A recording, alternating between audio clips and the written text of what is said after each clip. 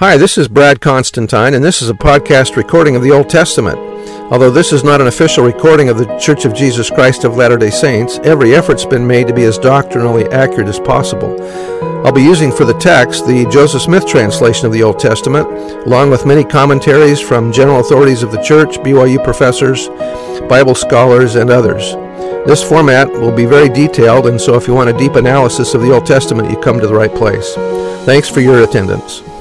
Hi, and welcome back. This is going to be actually for Jeremiah 27 and 28. I'm not going to actually read the scriptures. I'm just going to read a narrative out of the Institute manual that will kind of sum up these two chapters. Although Jeremiah 27:1 dates the prophecy about Judah's bondage to Jehoiakim's reign, verses 3 and 12 suggest that it was given during Zedekiah's reign, not Jehoiakim. Ambassadors from several neighboring countries had come to Zedekiah with the proposal that unitedly they could defeat Babylon.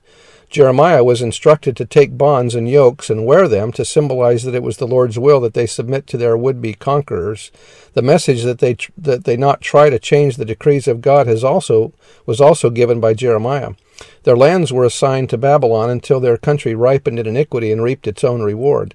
A promise to Judah was given in verse 11 that submission was their only hope of retaining their lands. Not every message that is claimed to be from God truly is, nor does every messenger bring his word.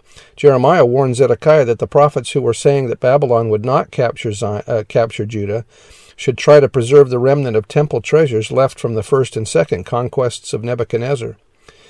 Jeremiah was pointing out that his promises of captivity were realistic, whereas the promises of delivery from Babylon made by the false prophets ignored reality, since the Babylonians had already proven they could conquer Judah with impunity.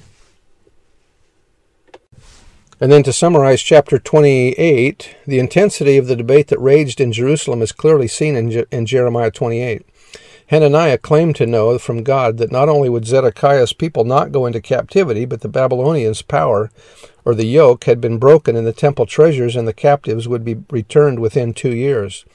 In verse 6, Jeremiah's Amen to the Lord, the Lord do so, is sarcastic, a challenge to see whose prophecies would be fulfilled. Moses taught that one test of a true prophet is whether his words come to pass. Jeremiah had prophesied destruction and captivity, Hananiah return and restoration. Jeremiah's response was simply that the prophet whose words would come to pass is the one chosen by the Lord. To dramatize his prophecy, Hananiah broke the yokes off Jeremiah's shoulders, predicting that God would do the same to Judah's Babylonian yoke. The Lord's response was simple and powerful. The yokes of wood would become yokes of iron. Hananiah's death, prophesied by Jeremiah, should have convinced Zedekiah and the people which of these two men was the true prophet, but they were too hard-hearted to respond. So that's the end of the chapters, and we'll see you next time. Bye. Wait a minute.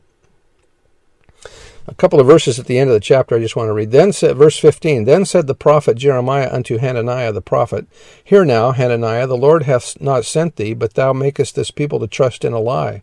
Therefore thus saith the Lord, Behold, I will cast thee from off the face of the earth. This year thou shalt die, because thou hast taught rebellion against the Lord. So Hananiah the prophet died the same year in the 7th month. That's also around the time of the Feast of Tabernacles and the Day of Atonement. That should be a sign to Zedekiah that there's a problem. Anyway, that's the end of the chapter. We'll see you next time. Bye.